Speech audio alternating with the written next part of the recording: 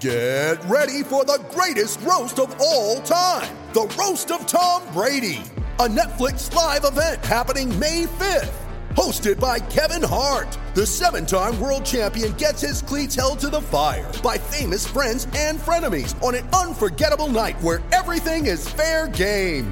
Tune in on May 5th at 5 p.m. Pacific time for the Roast of Tom Brady, live only on Netflix. You ready? Showtime. On May 3rd, summer starts with The Fall Guy. Let's do it later. Let's drink a spicy margarita. Make some bad decisions. Yes! Audiences are falling in love with the most entertaining film of the year. Fall Guy. Fall Guy? Fall Guy. That's what the poster said. See Ryan Gosling and Emily Blunt in the movie critics say exists to make you happy. Trying to make it out? Nope. Because I don't either. It's not what I'm into right now. What are you into? Talking. Yeah. The Fall Guy. Only in theaters May 3rd. Rated PG-13. When you need mealtime inspiration, it's worth shopping Kroger, where you'll find over 30,000 mouth-watering choices that excite your inner foodie. And no matter what tasty choice you make, you'll enjoy our everyday low prices, plus extra ways to save, like digital coupons worth over $600 each week. You can also save up to $1 off per gallon at the pump with fuel points. More savings and more inspiring flavors make shopping Kroger worth it every time. Kroger, fresh for everyone. Fuel restrictions apply.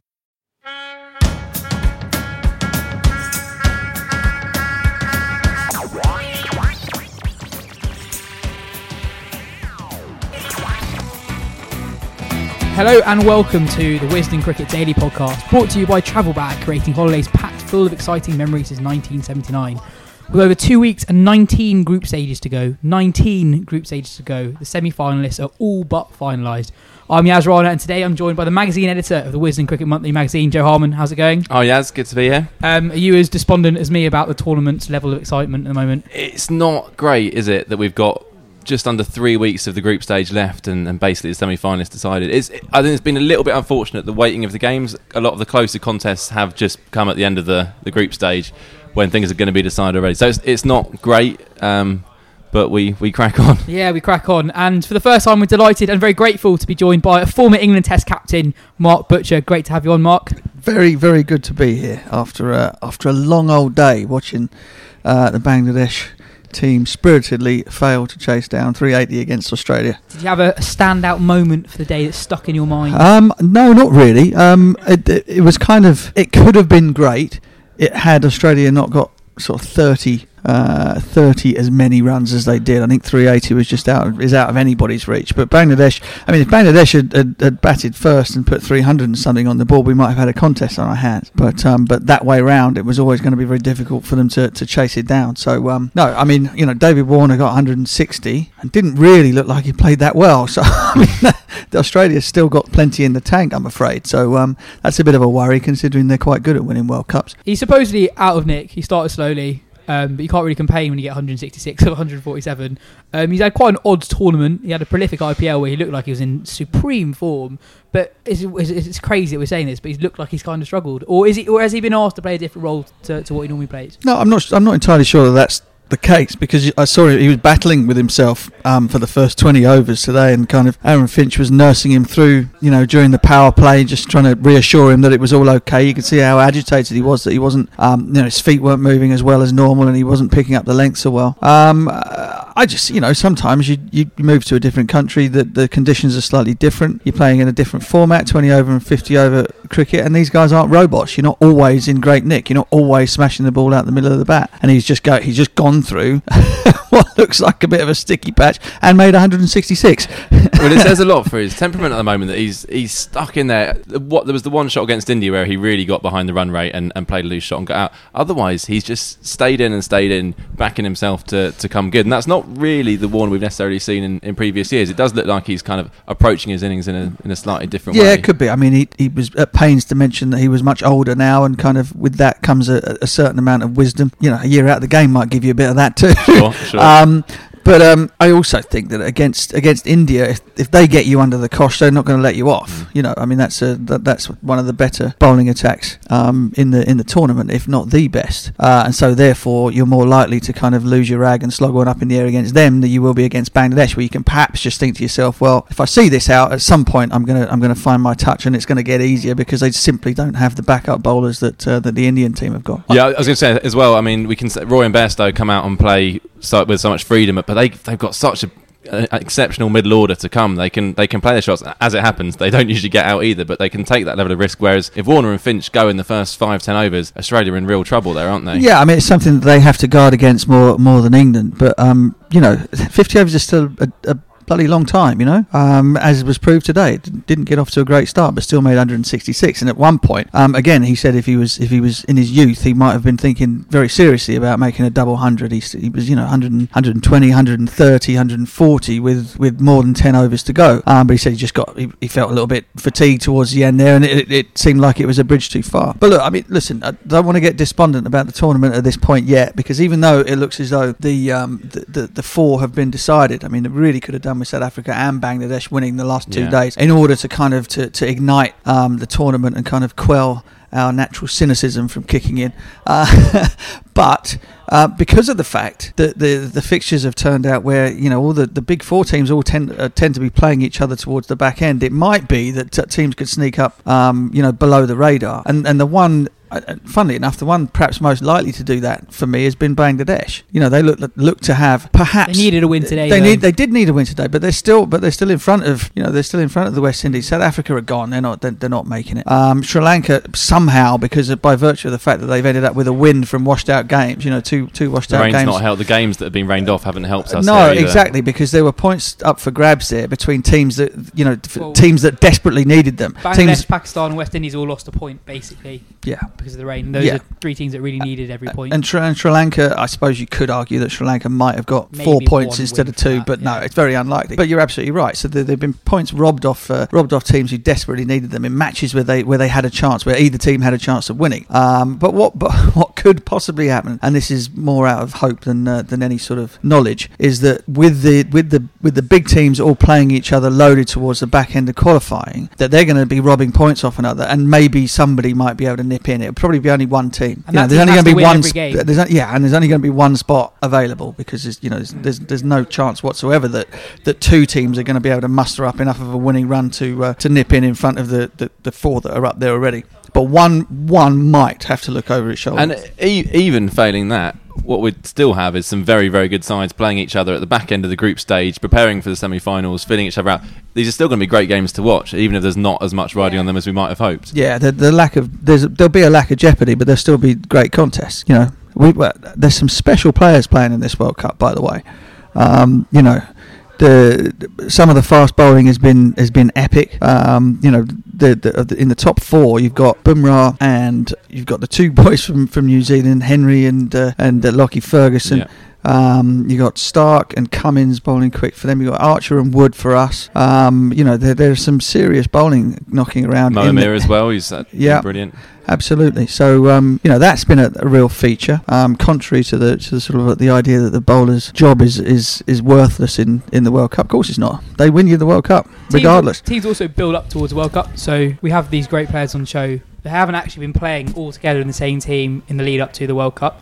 So that, from a fan perspective, is great to see. The very best players always playing. You don't really see that in bilateral series. But teams don't really care in bilateral series. A lot of teams, Australia, for example, have experimented so much with their players going into the World Cup. I think they play 33 players in the year and a half leading up to the World Cup. And other Pakistan and India, who both lost to Australia, doing exactly that. Even England had 25. And did you think England were one of the most settled sides going into the World Cup? So teams don't play their best team going to the World Cup. So that's obviously great to see. I think the rain has really robbed us of a really thrilling final. But also, Pakistan in 1992 had exactly the same start, 3 points from 5 games they have in 2019. So it's not over yet. That would be one hell of a story. Pakistan win it from here. Going back to today's game quickly, I think Maxwell is extraordinary. He scores 32 of 10 balls. And that 32 is so valuable because he's probably added 15 runs to his team's total from 10 balls than another batsman would have done in that time. And that took Australia to something that was just a bit too far for Bangladesh, really. Well, yeah, I mean, the thing is, it's impossible to... It is very, very difficult to imagine what the difference would have been in the run chase had Australia scored 340. Because one of the things that is very difficult to factor in, particularly for people who have not been on been out there chasing down big totals, is the fact that when you start to get close and think you can win is when it starts to become even more difficult. So had Australia only made 340, just because Bangladesh made 333 and got very close, 5 down, 6 down, whatever it is, they might have only got 290 chasing 340. Do you understand? It's kind of the idea, pressure that comes with the game drawing to a conclusion is so much greater. That the way that you play and the way that the things that are possible change somehow. I get your point, but isn't that also the same for the fielding side? Australia were in complete control of defending the target, and they never really had the pressure that you would have got had Bangladesh had that kind of start. Yeah, for sure. But I still think, despite again we go back to the sort of difference between bilateral series and World Cups. In bilateral series, everyone was sort of saying, teams are all going to be chasing. The chase is the way to go. Well, it hasn't been the way to go at all. Teams have been putting big totals on the board and asking teams to chase under pressure, 11 against 2 out there in the middle, the sort of the traditional way of playing the game. And that is because in bilateral series there's another game 2 days down the road, and it kind of there isn't the same pressure as playing for 2 points in a World Cup. And so even though we've seen brilliant run chases, Bangladesh's against West Indies being the prime example, teams have put big totals on the board, have won the games, haven't they? Something that a lot of people said is that the quality of games hasn't been that high. We haven't had that many close games recently, against yesterday's game aside. That was a terrible game. Yeah, I was thinking this as well. It was a terrible game. Other than the last few overs, 10 overs, it wasn't so 49 overs aside, I reckon that, so where are we? 98 overs. I reckon for 88 overs, it was one of the worst games of cricket you've ever seen. And then largely because of incompetence, actually, drop catches, missed chances, poor batting from South Africa in the first half, it became close, and therefore there was a bit of tension involved. But I think it was a great game at all. It was awful. Yeah. So the question I was going to ask is that, is it especially the case in the World Cup that the games haven't been that good and haven't been as close as we thought or I think crucially the word hope they would be? Are cricket games actually just a lot more one-sided than we like to think? Well, it feels like in this World Cup, Butch said at the start of Australia-Bangladesh today, we almost had a good game, and it feels like there's been a lot of those games where it's either been, not so much today because the total seemed too high, but we've been building towards a really exciting climax, and then the chasing side generally have just collapsed, and we've seen it in the Australia-West Indies one. That should have been an absolute classic, and West Indies in the end didn't really get that close. Again, Pakistan-England looked like it was going to be an absolute classic, and England just again let it slip towards the end there. Right, they were perhaps 3 deliveries. The end of Mohammed, the over that Mohammed Amir got Josh Buttler out. They were probably get out of that over, and it might have been a great game. Yeah. That was probably the closest for me as being the perfect storm of wickets being at an absolute premium, but changing the game every time one was taken. Batting team being able to score runs, boundaries being found, fielders having to put their body on the line the whole time to save every run. That was as close as it came to sort of the modern classic, whereby lots of runs, close game, brilliant. But unfortunately, England in the end didn't play that well. Got within 14 of chasing down the highest total ever in a World Cup, and it kind of just about fizzled out. But boy, it was a good game. Up until about 3 overs to go. That's what I call a good game of cricket. It wasn't another, like you say. New Zealand South Africa was not a good game in the sense of high quality. New Zealand Bangladesh was another example of that, where it got very close at the end, basically because New Zealand almost blew it, not because it was a classic that we'll talk about as a absolutely. And I guess in some ways it depends on the teams playing too. If you have an unfancy side, problem with yesterday's game, South Africa and New Zealand, was there were two teams that you would expect better of, I suppose. One side wasn't expected to beat the other. There wasn't an underdog necessarily. The narrative was that South Africa desperately needed the points just to stay alive, but you expect better of South Africa anyway. And so the fact that it was 2 teams that should have been evenly matched, that ended up making a sort of like a dog's dinner of a game that was really, really bad, kind of to me made it a very average game of cricket with a half decent finish. A lot. We've mentioned it ourselves in this podcast, and a phrase that I've started to hear people use is the top four, as if there is an established top four. No one was really saying that before the World Cup. They weren't saying that this top four will be the top four. People weren't writing off Pakistan, South Africa, West Indies quite the way the table looks at the moment. But I'd have expected Afghanistan to have nicked a couple of points by now. Absolutely. But one thing that I think has been quite striking for me, I don't know what you guys think about this, is there's a quite clear gap in athleticism between the teams who are in the top four and basically the rest. Pakistan, West Indies, Sri Lanka, Afghanistan, to an extent Bangladesh, and even an ageing South Africa team are so far behind the top four teams in athleticism and energy in the field. There's been talk on Twitter as well from some quarters that the one-sidedness of a lot of games shows why we shouldn't have had more teams in the World Cup. I disagree. I totally disagree. I think they're wrong, because actually the biggest gap in cricket at the moment is between the top 2 or 3 teams, England, India, and teams with the resources like Australia, and then gap to the other full member teams. The best associate teams, I think, would have nicked games against the size of the bottom half of the table. And you'd also have had a completely different format, which would have pitted teams of similar quality against each other. In which case, you would have had more. Well, theoretically, you'd have had more close games, wouldn't you? I'd worked on the ICC qualification for the World Cup down in Zimbabwe, and where you had, the West Indies should have been the sort of like by far and away the outliers and should have won the tournament. They didn't. They lost to Afghanistan. And they only got through to the World Cup because of a dodgy LBW decision. Well, yeah, you say only. I was there, and it didn't help. That is for sure. But there's even when the rain came down, there was no guarantee that Scotland were winning that game. They were still far enough away, and with so much at stake that things could have changed. The fact that However, close, yeah, absolutely. The fact that there was even a question meant that you could have had Scotland here instead of the West Indies in this one. But the point being that when you sometimes, and this goes for pretty much for the New Zealand South Africa game yesterday, sometimes sort of a lack of competence creates better drama. Teams that aren't as good playing against each other might make it more fun to watch. It doesn't make it better, but it makes it more fun to watch. That qualified a load of really, really exciting games. Yeah, exactly. And Afghanistan, I mean, it's not as though Afghanistan blew away the competition in that qualifier at all. They were very fortunate to get through, and then after losing 2 or 3 games early on, they had to win every single game to get through, which they did in the end. A kind of sporting miracle, if you like to pull that off. Scotland also screwed up a game against Zimbabwe where they should have won it and ended up tying it. Well, and Zimbabwe screwed up a game. That it was their sort of do or die match, and they messed up a run chase that they should have won. Was that against UAE possibly? They made a terrible call at the toss. Decided, I think it might have been against Ireland actually. They decided to chase on a used deck and ended up short. That was a great shame, because I suppose it was a great shame for any of the teams that didn't make it, but it seemed more so for Zimbabwe because it was kind of their chance to try and get themselves back on the road again. And then you worried that the likes of Brendan Taylor and other guys who've decided to make their living elsewhere because there was just nothing to be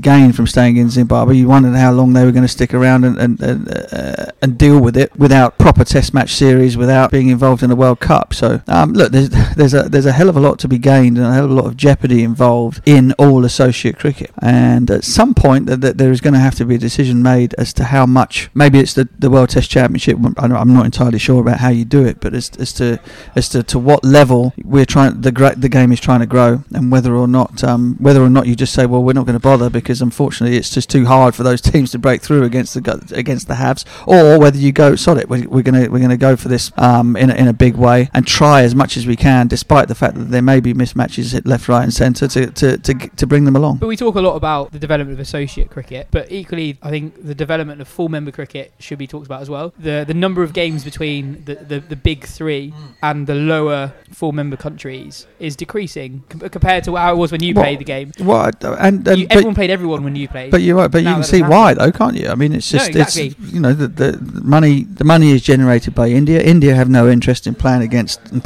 teams that they don't feel are worth their while. And the other England and Australia. Well, England probably do more of their fair share than the other two, actually, as far as I'm concerned. But if nobody, Bangladesh for a start, which other teams aren't very inclined to do. If nobody else is kind of joining in, you're struggling to make any decent inroads there. But we talk about development, like Bangladesh, a player like Mushfiqur, who's been playing Test cricket for I think longer than Alistair Cook has. He's only got 60 odd Test matches. You know, it's hard for countries like that to improve if they're not playing as much. And Joe, you said on the way here, you wonder where Sri Lanka will be in 5-10 years' time. Well, it is the cost of hosting Test matches is significant. We know that the crowds in certain countries are very poor. We know that too. Hopefully, the Test Championship reinvigorates something and gives these games more jeopardy. There is something more to play for, but it is a concern where Sri Lanka and the West Indies would have said until a few months ago. I mean, that win against England in the Caribbean was massive for lots of reasons, but also for the future of West Indian Test cricket, to show them that actually this is a worthwhile format. The only thing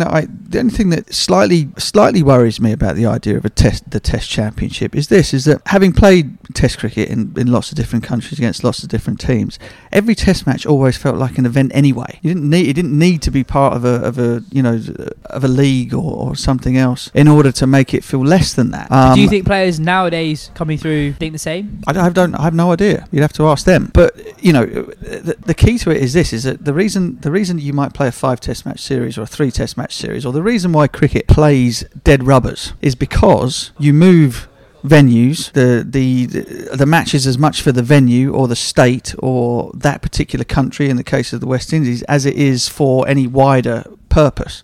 Right? If all the matches were being played in the same venue and it was best of 5 and it got to 3-0, you wouldn't bother playing the other two. Do you understand what I'm saying? The reason the game moves around the way that it does is not necessarily, it's nothing to do with the score in the series. It's got everything to do with taking the game to the next venue and allowing the people in that particular region to go and see it. And Test matches tend to be standalone events in the minds of the people that go to watch them. We tend to make up, because there is a narrative behind who the best Test team in the world is. You might get excited about that, you might not. What it means in terms of the standings, the world standings for players and all that kind of stuff. But to the general punter who might see one day of a 5-day Test match out of a series of 25 days of Test cricket in the Ashes, for example, the only day that matters to them is the one day that they're going to watch. I hadn't really thought of that. So, for instance, say a Sydney Test at the end of an Ashes series, yes. If England have already lost it, that means a huge amount to the players. It means a huge amount to the fans who have gone to that game. It is a historic event in itself. Yes, people still watch it. Because they bought the ticket to go to watch day 1 of the 5th Test match. The fact that, of course, it's slightly disappointing to them that there isn't a series on the line at the Test, but the Test in itself is a piece of entertainment. Or the one day that they're there, or the 5 days of that Test match, are a piece of entertainment on their own. No context is required for that. For the guys in the ground, it's an interesting concept. It'd be really interesting to see how it works. I'm not saying that it won't work. I'm not saying there's no merit in it.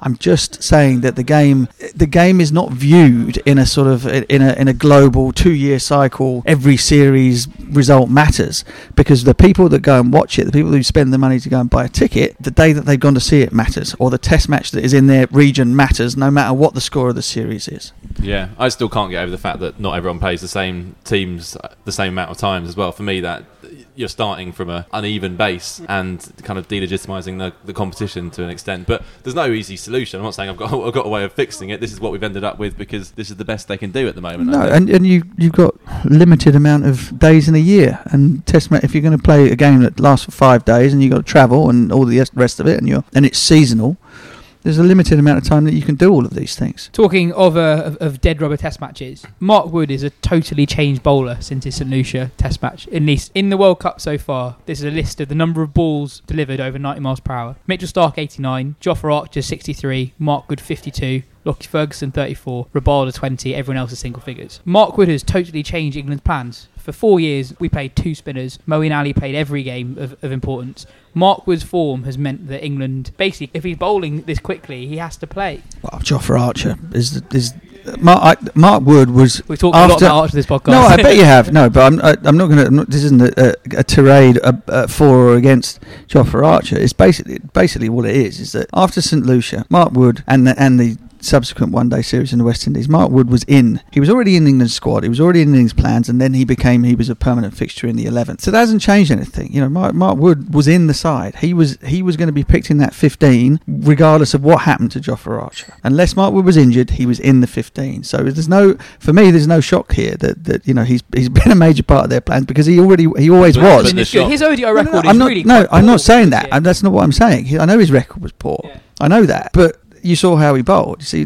when it clicks and he goes well, that record is all of a sudden doesn't mean anything anymore, does it? And England were already very keen to have that in their side. What they didn't know, and what they were waiting to find out, was whether or not they'd be able to get Jofra through the qualification. When the answer was yes, for me it was an utter no-brainer that he was going to be picked. They saw him and they went, "Oh, of course we're going to have some of that." And then suddenly, that's when you have the idea, "Oh crikey, we got these two guys now." You got Tom Curran, who sat on the bench. He doesn't look like getting anywhere near a game unless something drastic happens. They've left out one of the spinners. You quite rightly said England have played two spinners in every game, and generally speaking, because of Stokes batting in the top 5 and whatever, they can always afford to play two spinners. They've ended up leaving them out. The weather and some of the boundary sizes and whatever have meant that they've been flexible enough to change their plans. And England's dilemma now is kind of like, well, how do we cover every base? And then of course, what do? Joe Root goes and picks up a couple of wickets. So you know, the squad is perfect as far as I'm concerned. I suppose the only one thing that I will hold my hands up and say I was absolutely adamant that Liam Dawson should make it into the squad as a proper backup for England's plan, going back again to what you said, two spinners in every game. And of course now they're down to one, so they've kind of got a spare, haven't they? They've got a number 15 who looks even further away from the action than Tom Curran does. But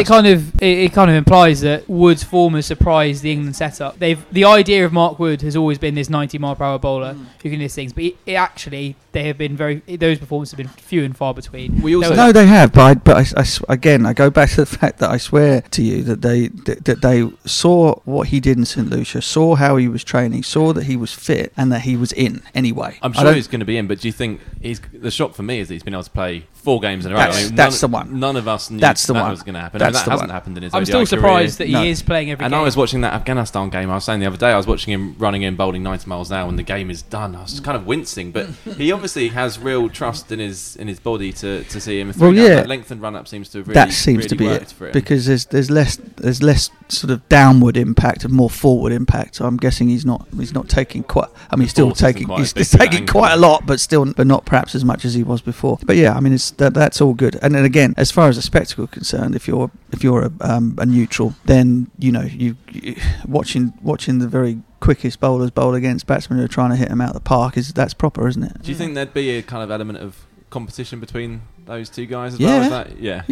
Especially when you're both going above 90 miles an hour. Yeah, I remember playing with Goffey. I can't remember if he played. Yeah, he would have done. So the 90, going back a very long way, but 98 series, Test series against South Africa, and Donald was sort of at the peak of his powers, and he had the tussle with Athers at Trent Bridge. But I think it was the Trent Bridge Test match. Goffey's playing, and it was the first time we sort of had speed guns on a regular basis, and then they were on the ground, so you'd have the number come up a bit like at tennis with the serves, and the number would come up on the boundary edge. You know, there'd be a billboard, and the only thing Goffey was interested in was looking back over his shoulder to see how fast his next ball was, and he'd be running up trying to bowl a faster one the next time. It was bloody hilarious, but that's exactly what they're like. So it wouldn't surprise me at all. I remember hearing that it might have been Ed Giddens' Test debut, and he ran up and bowled, it was 77 miles an hour, and Goff just absolutely pissing himself on the fine leg boundary. Well, Gus Fraser was never a big fan, I'll tell you that.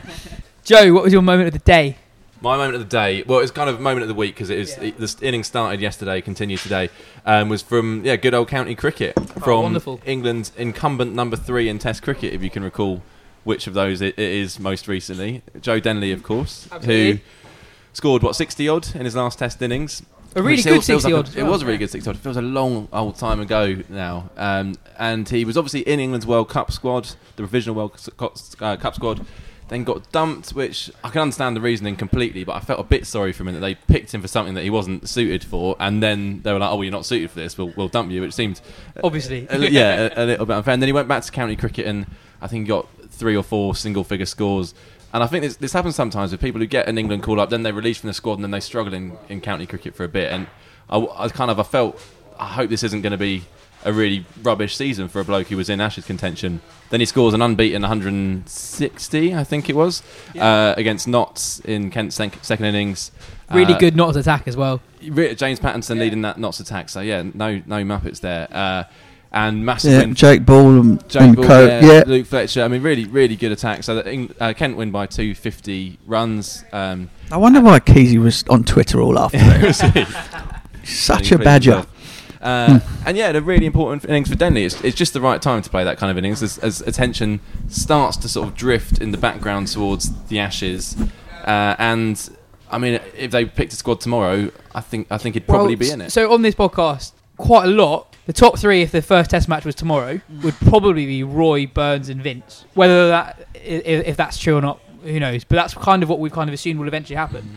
Vince actually playing World Cup games and not doing that well does change things, because at least in the public perception, it's like people think of him as this wonderful stroke maker. We know how good he is to watch, but it's a good job the public don't pick the team. True, but.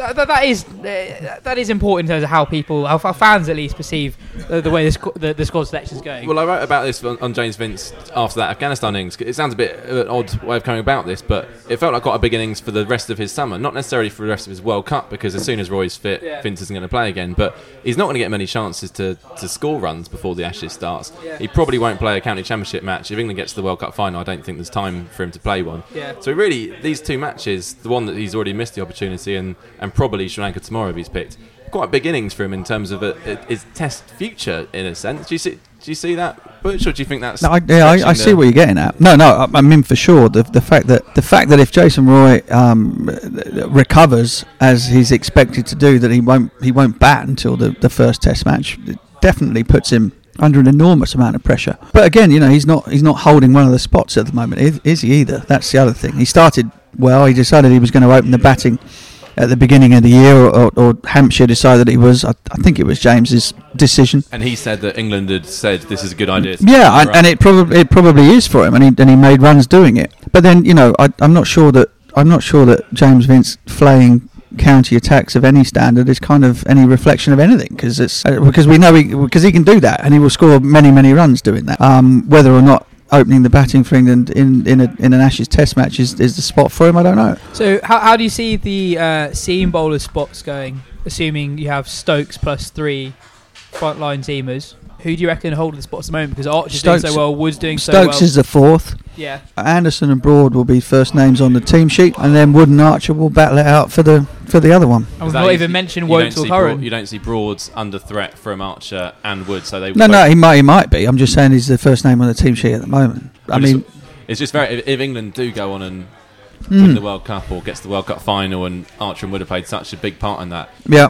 It feels like it does feel like Stuart Broad's a kind of man under pressure, and he's bowled well when I've seen him in the Tens cricket recently. It's not through no fault of his own, but there's just a lot of good options at the moment. Look, yeah, there are, but you've got 1,000 wickets worth of options in the other two. At the minute we're so far away. I'm struggling. I'm paddling a bit here because I haven't really thought about it. But at the moment, that's the way it'll be. It'll be one of Wood or Archer as the third seamer, with Wokes as somebody that can do something for you if you need him to. So I agree with you, but I do think it's amazing that we're not talking about Wokes, who is excellent in English conditions, and Sam Curran, who is player of the series against last summer, best Test team in the world. Well, yeah, I agree. I totally agree. But England have a sort of an embarrassment of riches in an area where, particularly at home, I think, in an area where a lot of the players that have represented England in Test cricket over the years they've been interchangeable because they've all been so damn good. If you've got a Duke ball in swinging and seaming conditions, then there are any number of players that you could have as your second,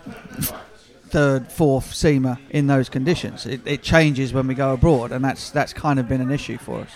And it might be, the thing is, it might be that England don't need raw pace of Wood and Archer at all in the Ashes if it swings all over the place. That's a very good point. Wokes and Curran might do very well. Thank you very much. And also Mark Wood blasting his way through 10 overs every 4 or 5 days is very different to us. Yeah. I mean, this is the other point. This is a 5-test series. The reality is they're all going to It's a play. 5-test series played in about 28 days. Isn't it? I mean, what is it? 35 days, 40 days? I think that's right. Yeah, ridiculous, absolutely ridiculous. So both teams have a very good chance of getting through to the World Cup final. You'll have the sort of like the euphoria of the and the fatigue that will come in after inevitably with the come down from a World Cup. Whether you win it or lose it, whether you win or lose the semi-final, to that matter, and then it will feel, oddly enough, it will feel like it's slightly after the Lord Mayor show, the Ashes. It will, and it will feel like that to everybody if England gets to the final. Apart from Josh Hazelwood, who's desperate really to go. Really unhappy about not being here. Yeah. Do you think that will really be the case once the Ashes actually starts? Yeah. Listen, you can't. What you cannot do is fool your mind or your body into not being fatigued. You can't. That's very difficult to do. And for both teams, it will literally be a battle, a survival of the fittest. By the time you get to that 5th Test match, both sets of teams are going to be on their knees. It'll be quite weird for the Test specialists coming back in the side after the World Cup lot would have gone through so much. Whether it is a World Cup win or a World Cup agonising defeat, and all of those things are there to be factored in, aren't they? I mean, you just said it. That's another consideration. You're going to have players coming in absolutely fresh. This is the big part of their summer. Some of the others might have already had the big part of their summer, or might be feeling slightly jaded or whatever. And so it will require a huge squad effort and management and everybody else to kind of galvanise everybody back. And there is so little time between the World Cup final and the Ireland Test. The World Cup final and the Ireland Test match. There's no time between the Ireland Test match and the first Test of the Ashes, and there's no time between any of the Test matches and the last one. I mean, it's pretty unprecedented territory for the two teams. What do you think? Incidentally, James Anderson's in decent touch. Yeah, isn't he's he? doing all right. 28 wickets to 8, I think, in Division 2. It's that sort of thing. If he was playing club cricket, he'd be like, "Come on, mate, this is embarrassing. Move up a couple of teams." But not yet. 9 for 47 against Derbyshire across 2 innings. Elsewhere, Warwickshire picked up a genuinely really crucial win over Yorkshire. Dom Sibley in the runs again. But it does mean that Surrey are in a bit of trouble. They're second bottom, not got a win yet, and they're lucky that Notts are behind them, having played a game more. Shocking as well. Basically, the two teams that people were tipping for the title at the start of the season. You're a sorry man. What's gone wrong? Well, Surrey have had an interesting or a start whereby they played the one championship game and before the 50 over stuff kicked in, and then in the midst of that they kind of lost half of their team, not just to England call-ups which they legislate for, but injuries as well. I mean, Ollie Pope going down, Jordan Clark, Ricky Clark, Rory Burns is the latest one. Yeah, I mean, just kind of injuries have hit them really Sam hard. Curran as well, and so it's been a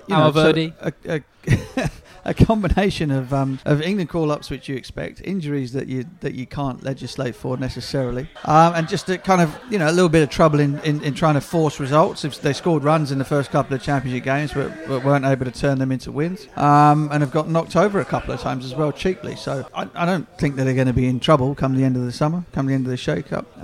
Could do with the sunshine a little bit. I think they tend to play their best cricket in proper conditions as opposed to quickly because which was always the way with us too back in the old days. Morkel's had a good season, but he's not been. I mean, he's not having an Anderson season. Last year he was taking them at 14 and just looked too good for everyone. And I guess he could probably do with some slightly harder tracks and that would help as well. Yeah, but no excuses. I mean, I was at the Lords for the 50 over final, and I've seen Somerset play 2 or 3 occasions from the commentary box in the lead up to the final, and I just thought, this looks like a really, really good side. It looks like this could be their time, simply because they had lots of players who've been around for a very long time, who aren't particularly old, and who are peaking. And I said it before the final started on air. I said, look, if they win one, there's a bloody good chance that they might start winning lots. It was a very similar thing happened to the Surrey sides in the mid 90s. So I was going to ask you about that. Yeah. So that's the kind of thing that pundits say all the time. Yeah. But you're actually a player who went through a spell as a vet. So why do you think that is the case? Because it had been for a very long time it was lots of talented players, all that should be winning trophies left, right and centre, and you kind of and when you don't win them and you don't have any understanding of how actually to do it, it starts to become sort of like a self-fulfilling prophecy whereby you get to the point where you should win, everybody collapses and the pressure gets too much because you've lost so many beforehand, you haven't had a taste of what it's like, and therefore it rolls on and on and on, and we broke that duck. 96 we won a Sunday League, 97 97 we won the bench edges, blanked out in 98, and then 99, 2000, 2001, 2002, 2003 it was trophies galore. And you kind of you get the taste for it, and then you completely forget that losing is a possibility. That's the key. Must thing. be quite a fun feeling to have. I remember Salisbury saying that. He said, particularly with him, when him and Zach Lane were going so well, you guys would turn up at a ground, it's like, well, we're going to win this game. It's just, it was almost like how quickly you do it. Would you get a free day at the end of it? It's not and also the fun of it was that you could find yourself in a position where surely there's no chance that you're going to win, and you win. That sort of thing would happen as well, and there'd be no, it would simply be a case of, for crying out loud, lads, how have we let ourselves get into this? I remember we won 2 games in that period following on. And both times, I remember us all being in the dressing room, having gone up, having everyone in there sort of waiting for the knock on the door. What are we doing? Are they going to make us follow on or not? And we're all in the dressing room going, go on, make us follow on. And the knock came. I think Gloucester did it once. We'll have you follow on, lads. And we went out, got millions, bowled them out, batting last. And Hampshire did it as well at Guildford, where we actually could not believe that they asked us to bat again on that particular occasion. Especially at Guildford as well, right? Guildford, Sackling, Sauls. They asked us to bat again. We got 450 in the following on lead of 200. Won by 100 runs. It was kind of like, well, of course that was what was going to happen.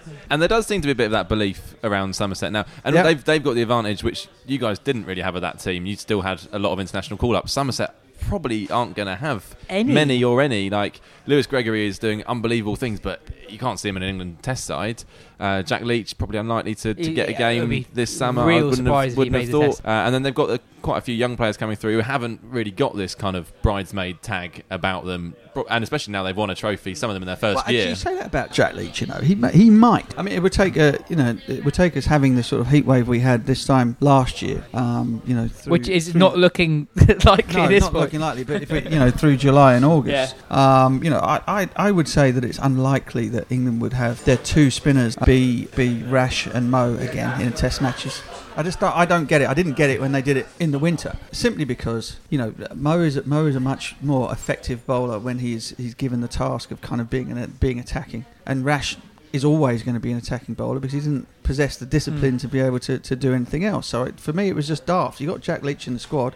You have Jack Leach bowl from one end all day, rotate the seamers if it's not spinning. He'll go at 2 and over for you, and then everybody else can attack. So for me, if England do play 2 spinners in the Test match side, then they pick him and Mo in. That would be my call. And they've also because of the options we've talked about earlier, they've got the flexibility to do that. You could easily have 2 seamers, Stokes, 2 spinners. I mean, that's absolutely that's all bases covered, really. Very quick words on Dom Sibley has scored an insane number of runs in his last 10 first-class games. Seen a lot of him. What was your take on him? I saw him a bit when he was at the Oval, and I've seen him on a handful of occasions since he's been a Bear, and I must be a bit of a bad omen for him because he didn't tend to score any. But I've kept an eye on the fact that he 500s in a row if you carried on from the back end of last season. He's obviously had one bad game and then scored loads of runs this week. He's got a temperament for scoring runs in a period of time or an era whereby people who can do that and churn them out regularly are like gold dust. So he's given himself a great chance. The great thing about the issues that England have had at the top of the order is that there is room for somebody. There's room for everybody, actually. There's 2 openers in every 18 teams. There's 36 players have all got at the beginning of this year had the chance of putting themselves in a chance, and a lot of them playing for Ashes have already had a go, which puts Sibley in a further advantage. But I also don't think that rules any of them out. It's kind of like that. Such has been the issue with scoring runs at the top of the order that just because you've had a go and failed before doesn't mean that you shouldn't get a go this time. But Sibley has put himself sort of head and shoulders above everybody else, isn't he? Do you think Jason Roy can bat in the top 3 in Test cricket? If he did, I'd like to see him at 3. Yeah. I'm not entirely convinced. I mean, he'd do whatever he was asked to do if he was picked, I'm sure. I mean, all players do. But I would say that his game would be more suited to come in at 3 a la Ponting rather than 1 and 2 in any conditions, not just in England. Because I think being able to go out there and react a little bit to the game would be a better thing for his mind. Than having to go out there with almost a set. Opening is a set rule, a set game. Some guys were more aggressive at it, and some guys would look to occupy the crease. But at the same time, the game is you're there to set the game up, and over when you've got sort of 2 days staring at you to bat, that can be quite a daunting thing. I think Jason's much better when he's reacting, and 3 would be a better spot for him.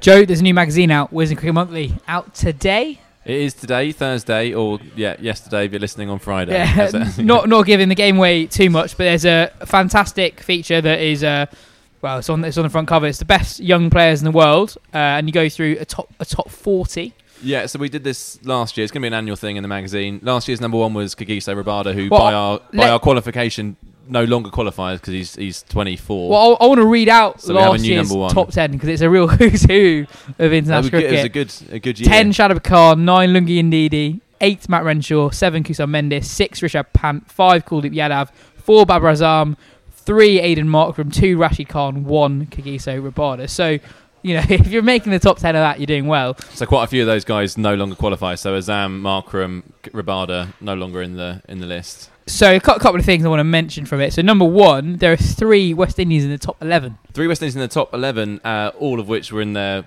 World Cup side this World Cup. So, I don't think it's giving away too much to say. Pooran, O'Shane Thomas and Hetmeyer. Yeah, Pooran was one of those ones, every time we saw him bat, we had to shove him up another 5 spots because he hasn't got any record to speak of, really. But you just have to watch him bat. And he was meant to have taken the world by storm 2 or 3 years ago, really. He's had IPL franchises. He was a standout player of the West Indies under-19s. 2015, maybe, I don't know. He's 3 now, so he's not that young. Yeah.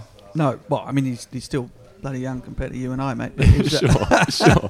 He had startling ability, so he stood out, put it that way. And so it's good to see him kind of start to come good on that undoubted ability. And there's another couple of West Indians in there as well. Alzari Joseph, who might have been part of the World Cup squad if he'd been fit, injured himself in the IPL after taking ridiculous fit of 6 for 11 or something ridiculous in the IPL. So it's an incredible. We're not going to give away the game here, but it's an incredible top 10. Genuinely brilliant cricketers.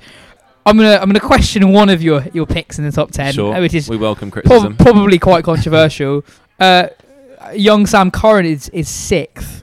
I know he was player of the series against India last year, but I'm just looking at the names. Well, first below him a bit. Explain how we initially went to all our overseas correspondents and asked them for their suggestions. Ended up with a long list which we put down to a top 40. Then when we got our top 10, we threw it to 25 journalists who then voted, put that 10 in order. Then we had our results. So basically, don't just blame me. Sounds fairer than the Prime Minister. Absolutely. Might need another podcast for that one. Contest. A lengthy one too. That's how we ended up with our 10. Sam Curran at 6. I think that reflects that people, probably particularly people we asked, that Test cricket is still the prime format for them. And this is a guy that had a very significant role in beating the best Test side in the world last summer. So that still counts. The fact, obviously, he's not part of the World Cup and wasn't even serious impact in your first Test series. Exactly, not bad. IPL hat trick, not so long. A lot of people thought IPL, is he going to be able to do that? And actually, he did pretty well with the opportunities he's had. Yeah, and I guess that when you're asking people for best young players, it's not actually clear what you're asking, because you could base that on what they have already done or how good you think they might become.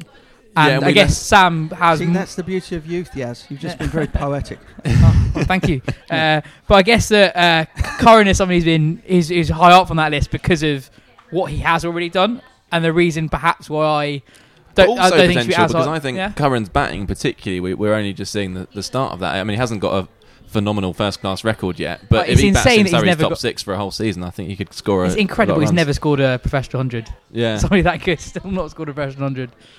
Mark, you've got an album coming out. I do. Now Playing, coming out 5th of July. Yep. In the latest Wisden Cricket Monthly, you have a feature on your perfect day out in the cricket, and I'm going to read a little extract from it. So there's a section which is your company, so the people you'd like to be with, and you said, I would love to be able to talk to a spaced out Jimi Hendrix through the subtleties of the game of cricket. I reckon he'd like it. Is your music influenced by the great man?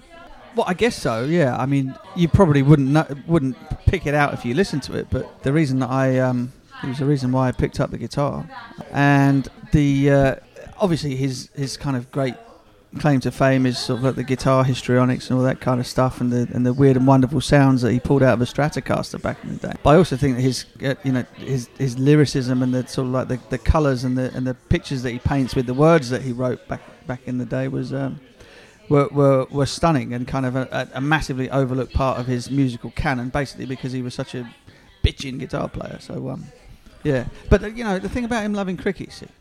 I love that. I love that a idea. Test match. Jimmy sat on a deck chair somewhere down at Hove on a blistering hot day. You know, he'd probably, I don't know if he'd be asked to leave, but he'd have to be able to smoke his sort of his thing of choice. And you know, you'd kind of sit there, and his mind would be opened up to all the possibilities of something that time had such a part to play in. You know, part of being the musician that he was that he had an unbelievable command over time.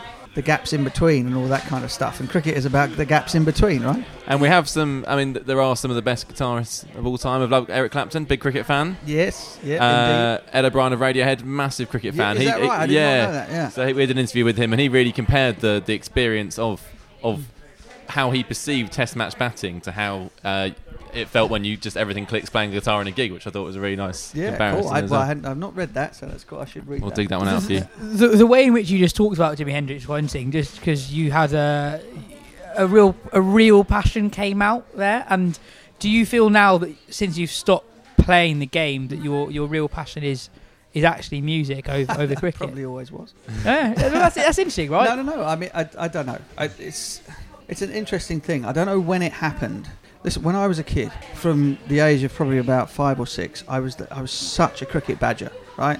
I had scorebooks filled with. I'd collect the Surrey yearbooks, and Surrey yearbooks, they still do them now. I'm guessing all the counties do them, and in them you would have the scorecards for all the games. So I would know the players by name and their initials or whatever of all of the opposition that Surrey played in. My old man was obviously playing for Surrey at the time, and I would play dice cricket games and score them in my room, you know, and I had reams and reams of this stuff. Proper cricket tragic. Mate, we had pictures on the wall were all, you know, torn out of Wisdens and whatever, and you know, the pictures. I remember a picture of Rob Bailey, I think, on the you know, just bizarre stuff, right? And it was entirely my life. I'd always been involved in music. I was involved musically at school, but I didn't play an instrument. I didn't learn musical theory. I didn't understand anything about it or whatever. But I was a singer. And then, I don't know, probably about age of 12, 13, I persuaded my mum to buy me a guitar because I'd seen I don't know whether it was watching Brian May at Live Aid or catching a Clapton concert on television, or the first time I heard Are You Experienced or whatever on my headphones on my little Walkman. I can't remember what the point was where I decided that having a guitar was the thing, but it didn't override my sort of cricket badgerism. And then at some point between sort of becoming professional, making my first class 100, getting picked to play for England, at some point cricket became a job that I enjoyed a lot and loved and was unbelievably grateful to play. But maybe it stopped lighting my fire in the way that it did when I was very young, in terms of that kind of like absolute badgerism, wanting to know who was scoring what was going on everywhere, and cricket and the music replaced that for sure. Yeah. And does music help provide a release at that point as well when you're on tour? And I can't think it was Gus Fraser talking about different teammates he has who struggled on tour and were too in the bubble and couldn't break out. And I'm pretty sure he gave an example of you being able to go off and play guitar, even it's just in your room or playing for some of the other guys, that just allowed you to detach yourself from it for a bit. Yeah, I guess so. I mean, I guess it's a common theme. I know Joe Root's kind of got himself a little Ed Sheeran, Martin, and Dale Stein's got one. And the guys all around the place are kind of looking just to have that something else to do. I mean, not everybody's going to sit there like Athers and get through book after book after book. I did that for a while too, you know. And looking back on it, I almost some part of me thinks I wish I hadn't taken the guitar with me on every trip, because it was kind of an excuse to stay in my room and play. And I could have been out there, you know, chasing around the country in much the way as I've done since I've had the fortune to be involved with the IPL over the last few years for Sky. You know, so I get the chance to travel about and go and find out about weird and wonderful things that have gone on in the country, see stuff that I would never have sought out when I was playing.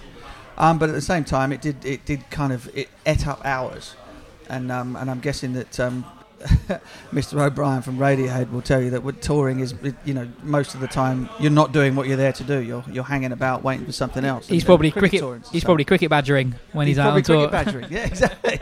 You don't think he's taking the guitar back to his room. He's got his wisdom. Well, no, and this is what Felix White said to us, that he's always following the test scores when they're Guinness. Yeah. There you go. Yeah. So wait, when you're an international player, you play 70 odd test matches, and you just said that cricket was no longer your real passion. It became something you loved doing that was your job. It was my job, yeah. It was my job. And do you think that positively or negatively affected your game, or nothing at all? Neither way. I mean, again, it's sort of with the benefit of hindsight, you can kind of look back on certain things and wish you'd been, maybe just sort of more dedicated to kind of instead of going back to the hotel and having a shower and going down to the bar and having a couple of drinks, you might have gone back to the ground and had another net, or gone out. Steve Smith, you start shadow batting at 7 a.m. all that kind of stuff. But that wasn't me. I would never have been able to. I'd have driven myself crazy if I'd have done that sort of thing. And I saw plenty of other guys drive themselves crazy doing that sort of thing. So you just had to be who you are, who you were at the time. Well, Now Playing comes out on July the 5th. Mark, thanks so much for coming on today's show. Really enjoyed it. Really appreciate it. Joe, no problem. Thanks for coming. No worries, Yaz. This has been the Wisden Cricket Daily Podcast, brought to you by Travel Bag, creating holidays packed full of exciting memories since 1979. Remember, folks, you can subscribe to the podcast not only on the on the podcast app, but also on Spotify. We'll be back tomorrow. Joe, who's on tomorrow? Tomorrow is Phil Walker, of course, he's back, and Manoj Narayan, Indian journalist, to look back at England-Sri Lanka. Wonderful, wonderful news. As I said, if you haven't already, subscribe, tell your friends. Goodbye.